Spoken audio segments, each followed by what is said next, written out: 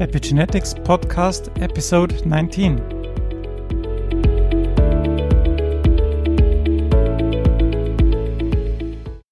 Welcome to the 19th episode of the Epigenetics Podcast. My name is Stefan, and I'm part of the technical support and marketing team of Active Motif. Our special guest for this episode is Tom Moss from the University Laval in Quebec City. And I'm happy to talk to you now. Thank you for joining me today, Tom. Please let me quickly introduce you to our audience. You are originally from Portsmouth, Southern England, where you obtained your Bachelor of Science in Applied Physics and a doctorate in Biophysics. You then went to study gene regulation at the Institute of Molecular Biology of Zurich, before returning to Portsmouth as a senior lecturer and establishing your first lab there. You were then recruited by the Laval University School of Medicine in 1986. And since then, you basically are at the Hôtel Dieu de Québec at the Department for Molecular Biology. A question I like to ask every guest to start off our little podcast and to break the ice is, how did you become interested in biology at the first place and then in pursuing a career in science? Well, I think I wasn't interested particularly in biology. Unfortunately, I never had any training in biology. Okay. Throughout my early education at all, no contact. Really, it came through the people in Portsmouth who were running the degree, the applied physics degree.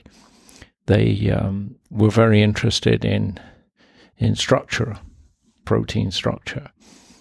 And so I became interested in protein structure because it was a fascinating problem. It was a physical problem with lots of atoms rather than the very few that we normally looked at. Mm-hmm. So it really all stemmed from there. My initial idea was to do a PhD in structural biology, mm-hmm. X-ray crystallography at the time. And that was probably the top-notch technology then. Yeah, that was before any kind of imaging systems were available to look at these things. People were still cutting pieces of plastic to model the density, electron density.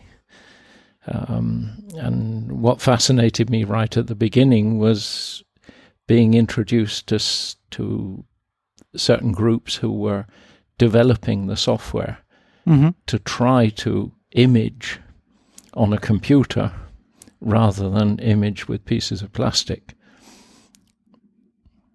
And did you envision then to pursue a career in science, or did you also have thoughts in moving into it? I always, right from secondary school, I was always very interested in playing about with things, especially mechanical things, electrical things, and it was just an assumption I made that somewhere I was going to do physics and study things that people study in physics. Okay. That was, I can remember at secondary school being told very clearly that it's not important the first degree, it's not important your PhD, just get the postdoc right. Okay. And I was only 15 at the time, so that was so this was a rather unusual way to start out. Yeah, but then the first degree and second degree, it takes about 10 years maybe or something. So this is a very long time to figure things out. Yeah. So during your scientific life, you traveled quite a lot.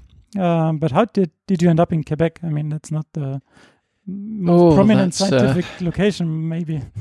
No, not really. It was a matter of, I was in at the time, a polytechnic in Portsmouth. And subsequently it became a university. Okay. But the teaching load was just enormous. And it ground you down completely. We spent most of our time with contact with students. Mm-hmm. So there was very little time to do anything. And the time you had really was just in the evenings to go into the lab. but then you had to go home and write new courses continuously. I was always trying to catch up with the next day's course. Yeah. So it was just exhausting. And somebody I knew vaguely working in Chromatin, because we still had these contacts with people working in Chromatin from the earlier time when I did my PhD.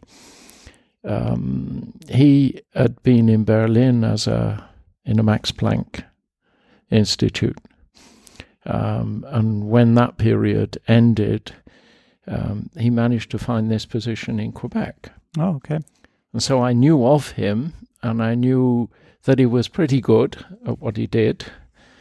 He had some very nice publications, and so I persuaded my wife, who didn't want to go. And so we moved to Quebec, and I didn't manage to get away afterwards. Obviously. So we are now sitting at the University of Regensburg. How did you connect to those people here? Well, we've always had these. Always. For many years, there have been meetings, these oddpole meetings, which started out really as Polymerase 3 meetings, and then joined up with Polymerase 1 meetings. And the people from Regensburg were generally involved there. Okay. And they were always working on yeast systems. And of course, their advances in yeast were mainly genetic at the beginning. And it was interesting. I mean, at first, I suppose I couldn't really communicate very well with them. But I realized they had good ideas and they had good experiments, and we were learning things from this. So it gradually came along to, well, it was obvious to ask them, can I spend a sabbatical here? Mm-hmm. I never managed to make a really full sabbatical. I think the first time was a month, and the second time a couple of months. And it's been going on every so many years. I come back and we sit around and talk and imagine experiments we're going to do. And up to now, we generally don't get round to them, but we go back and do them or try to do them. Yeah, which is basically, maybe the foundation of science, right? Thinking about models, experiments, and then trying to do them. Yeah, I mean, it's trying to find ways of looking at different things and technically possible approaches to doing it. So let's go to your science. For the most part of your scientific career, you were working around UBF, polymerase 1, the ribosomal DNA, as you just mentioned. And for that, you chose Xenopus levis as one of your model organisms. What makes this model organism so suitable for this kind of studies? Why did you... Because, it's not the most beautiful animal. Well, I don't know about that, but I haven't been doing any Xenopus work for a long time now. But originally, it wasn't a choice. It was an enforced choice. Okay. During my postdoc, the people in Zurich were working generally on trying to understand transcription. In those days, we didn't know what a promoter was. We knew there were polymerases, but we didn't know how they found where they needed to find in order to make transcripts. So there are many different approaches to this. And one that in Max's lab and John Gurdon's lab in England, Don Brown's lab in the States, we're using was microinjection into the germinal vesicule, the nucleus, in oocytes, which is relatively easy to do. When you start coming from my background, it wasn't too easy to start with, but you manage to do these things and gradually manage to make it work. And really that was the reason for Xenopus. Xenopus was not a choice of organism, except, of course, that the first gene that was ever cloned, eukaryotic gene that was ever cloned, came from Xenopus laevis. Okay. And it was the rDNA. Okay. So yeah. That's what stuck me on the rDNA in Xenopus laevis. Yeah. Okay. Then in 91, you had an NAR paper where you and your team were able to unravel the structure of Xenopus UBF. How is this different and or similar to human UBF, and what consequences do arise from that? Similarity or differences? It's really the same.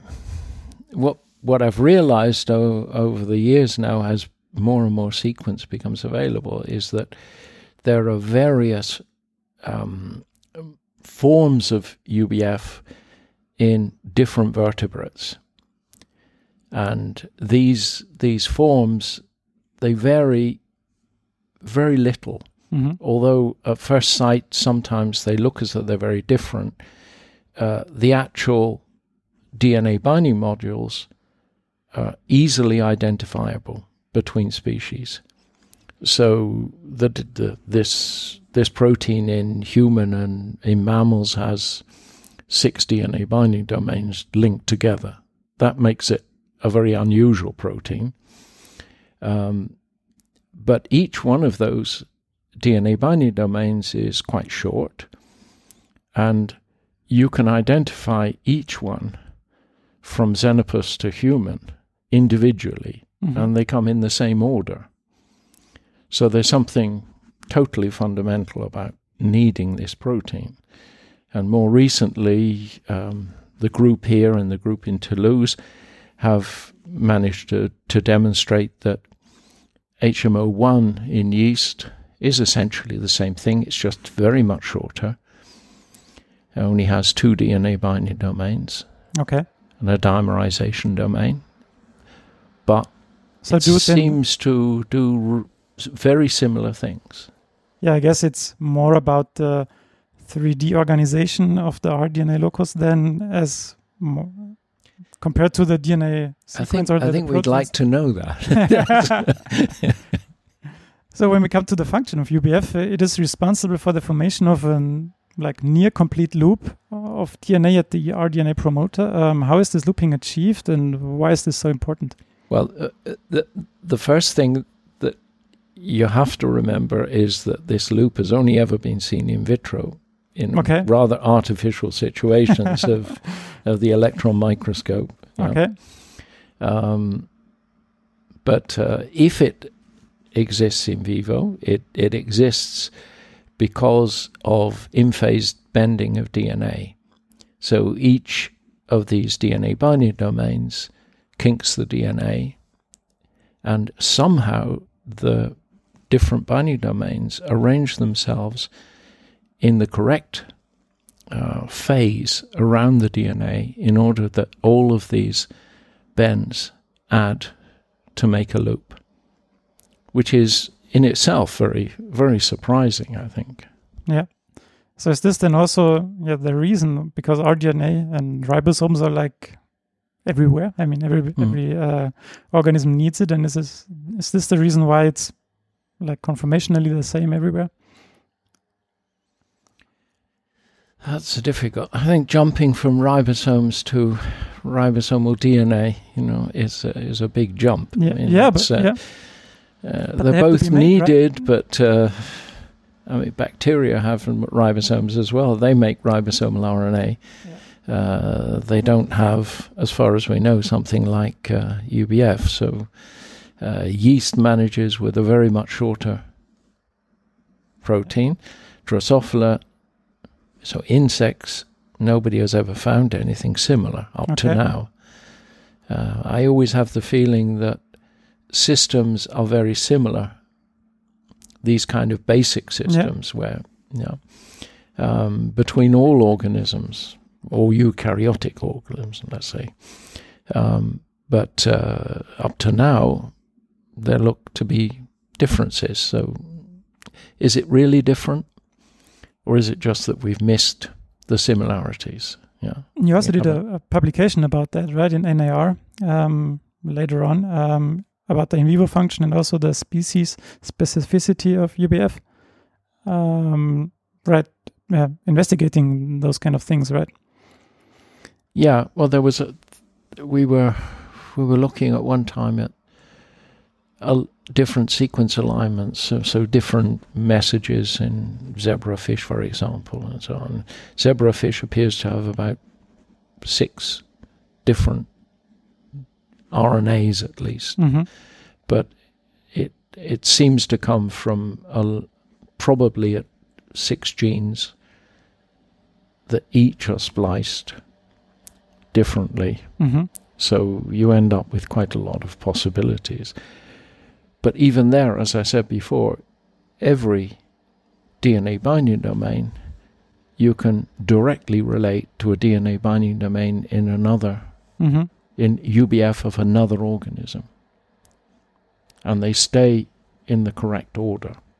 So you might miss one, you might insert one, but everything else stays very, very similar. Okay.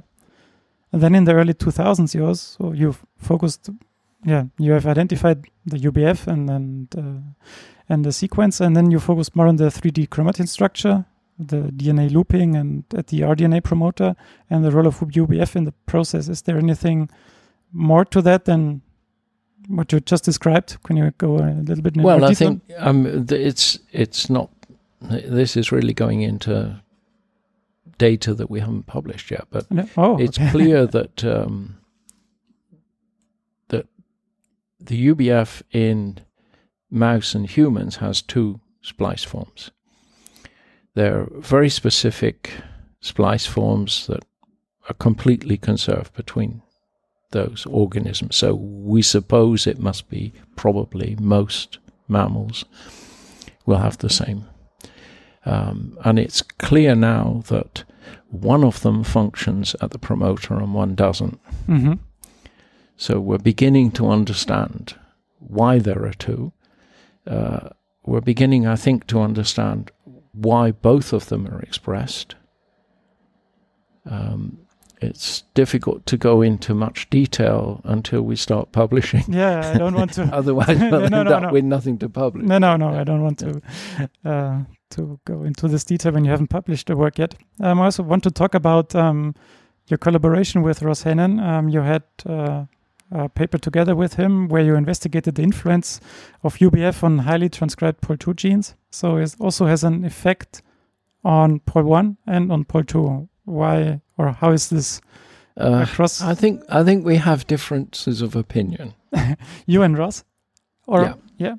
What is your opinion? I mean, well, Ross knows my opinion, and I have the feeling that our data, again, it's not published yet. Oh, this is all ongoing. Yeah, well, we gradually over the years, because we've generated mouse lines and mouse cells that have or don't UBF conditionally. It's absolutely needed for mouse development from about 8 cells. So it's an essential protein. I don't mean that, but we can take and knock it down completely in cell culture. So we can look at what the effects of that would be. And it's clear you shut out transcription altogether. But what happens at these POL2 genes? What we can see with the knockout cell lines is that they do it. The binding exists. That's clear, and it's very, very nice mapping. It's we've done it. Ross has done it. We've done it exhaustively now. But I still have some doubt as to whether it's functionally important. Okay. And we're interested to try and find out what's going on there. Okay. You also looked with your UBF knockout system at the structure of the nucleolus, right? What happens to the nucleolus? Can you comment on that? How does UBF influence the structure of the nucleolus? Well, I think what's going on is that if you shut down transcription of rDNA, which UBF of rDNA, then you no longer have essentially the source of the base structure of the nucleolus. And what happens to the rDNA depends on how you inhibit transcription. If we take away UBF, at least one of the splice forms of UBF, is essentially a chromatin protein for rDNA. Mm-hmm. I think the best parallel is to say that it's a nucleosome-free region former. Because it coats, yeah, and then nucleosomes go away. And as far as we can judge now, there is no nucleosomal structure on the rDNA, on the active rDNA, let's say, or even the potentially active rDNA under some circumstances. So you have a nucleosome-free region that's something like 20 kb long, which is presumably very unusual for most genes, except where you have very, very dense transcription. And I think that's the main thing that's coming out of what we've been doing, I think, is that the thinking that chromatin modification plays a role in forming the nucleolus and the active rDNA, I think is false. Okay.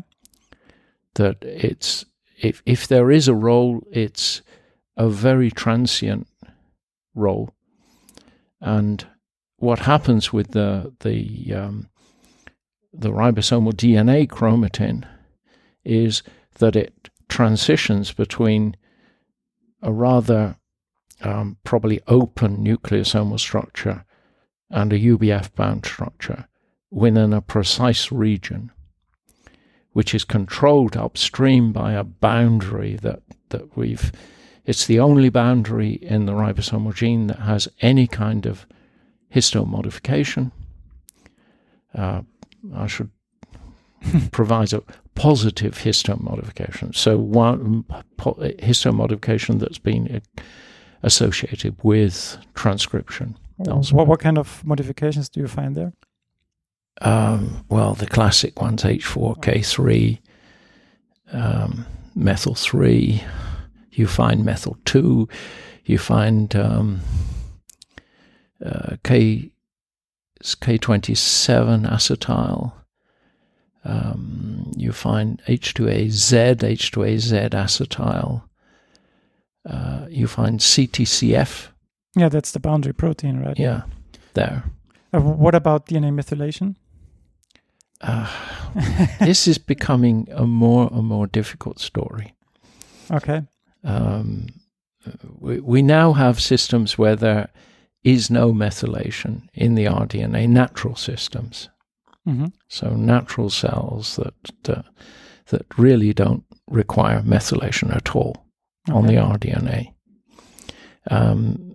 I don't. It's certain now that methylation does not control transcription on the rDNA. Okay.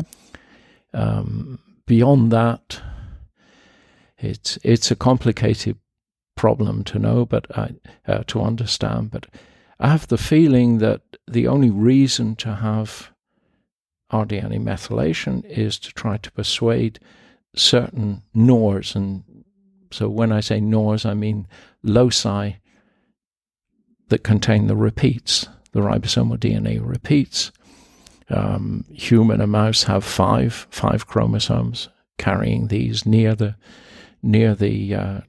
between the telomere and the centromere of a short arm, and some of these are permanently inactivated.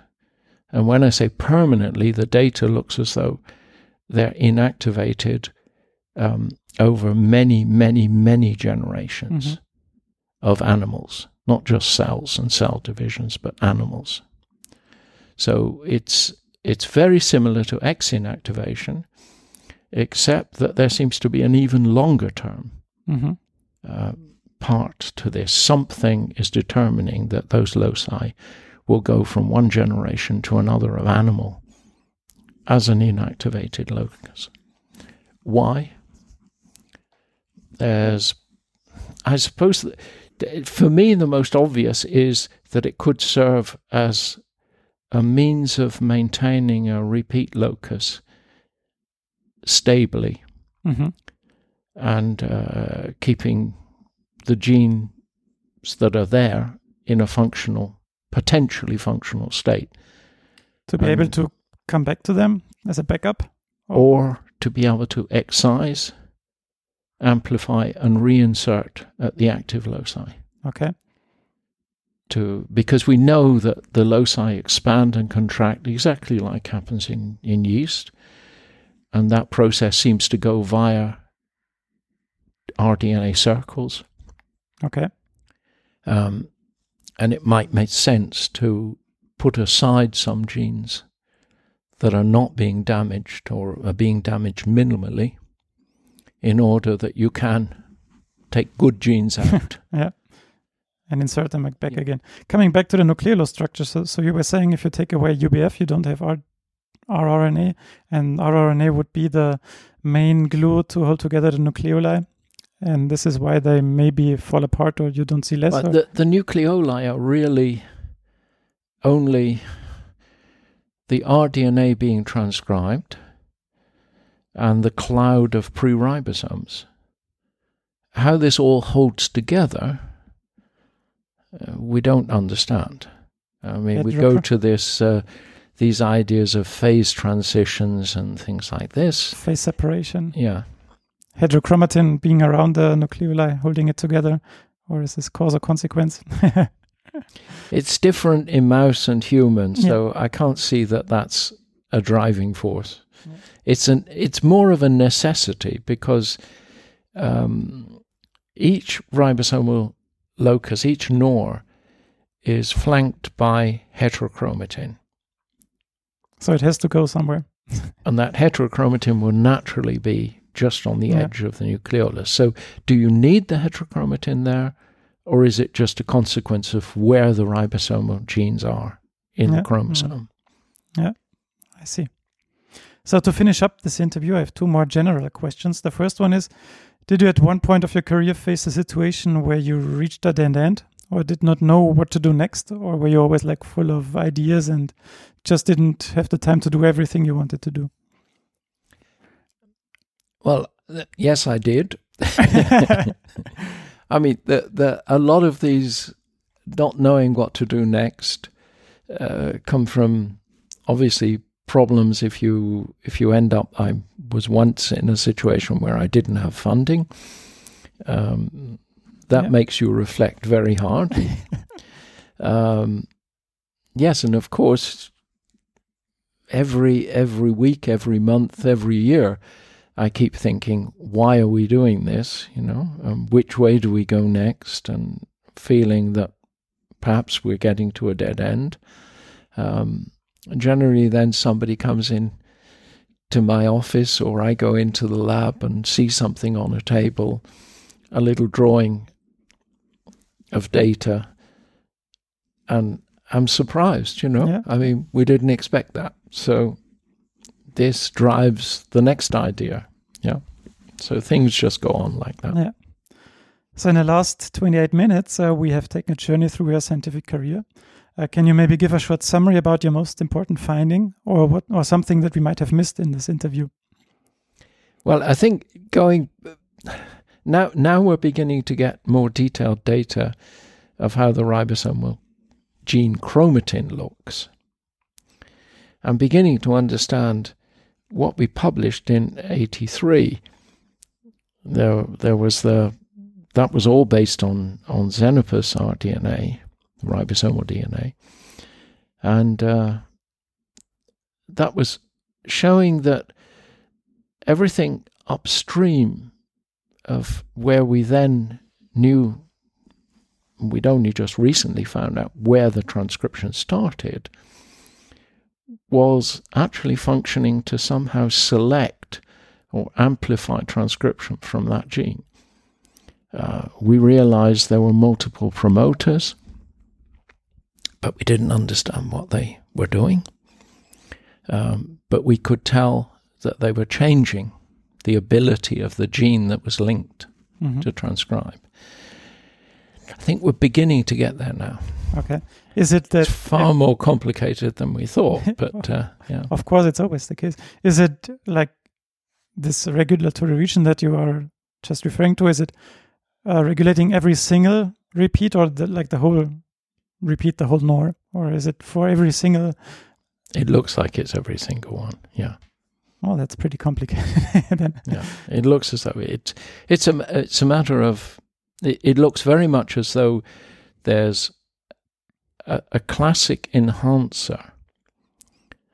Classic in the sense that it looks exactly like a polymerase II enhancer. The only difference is it has a polymerase I promoter incorporated in it.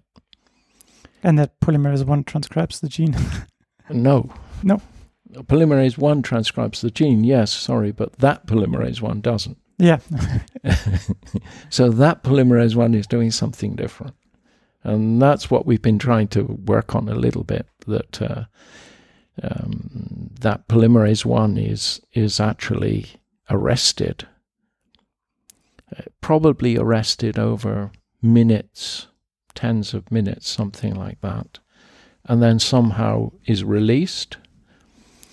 And this process, we think now, the most recent stuff that we're finding, we think now that process is defining how active the gene is, the gene that's linked in cis. Okay. Yeah, we will be waiting and see what publications you bring out the next years or months, and then I hope we manage to get some. And then we will follow and read it, and it will be interesting to see what you find there. And thank you, Tom, for your time for this interview. And yeah, happy to see you soon. This was the 19th episode of the Epigenetics podcast. Thanks for listening. I hope you enjoyed it. Please rate, review, and subscribe to our podcast so you never miss an episode. We are happy to read your feedback on Twitter, Facebook, or LinkedIn. We will read all your reviews and comments and give you a shout out on a future episode. If you have any further questions, you can also reach me at podcast@activemotif.com. For more great epigenetics content, check out the Active Motif blog, Motivations, at activemotif.com/blog. Thanks for listening and stay tuned.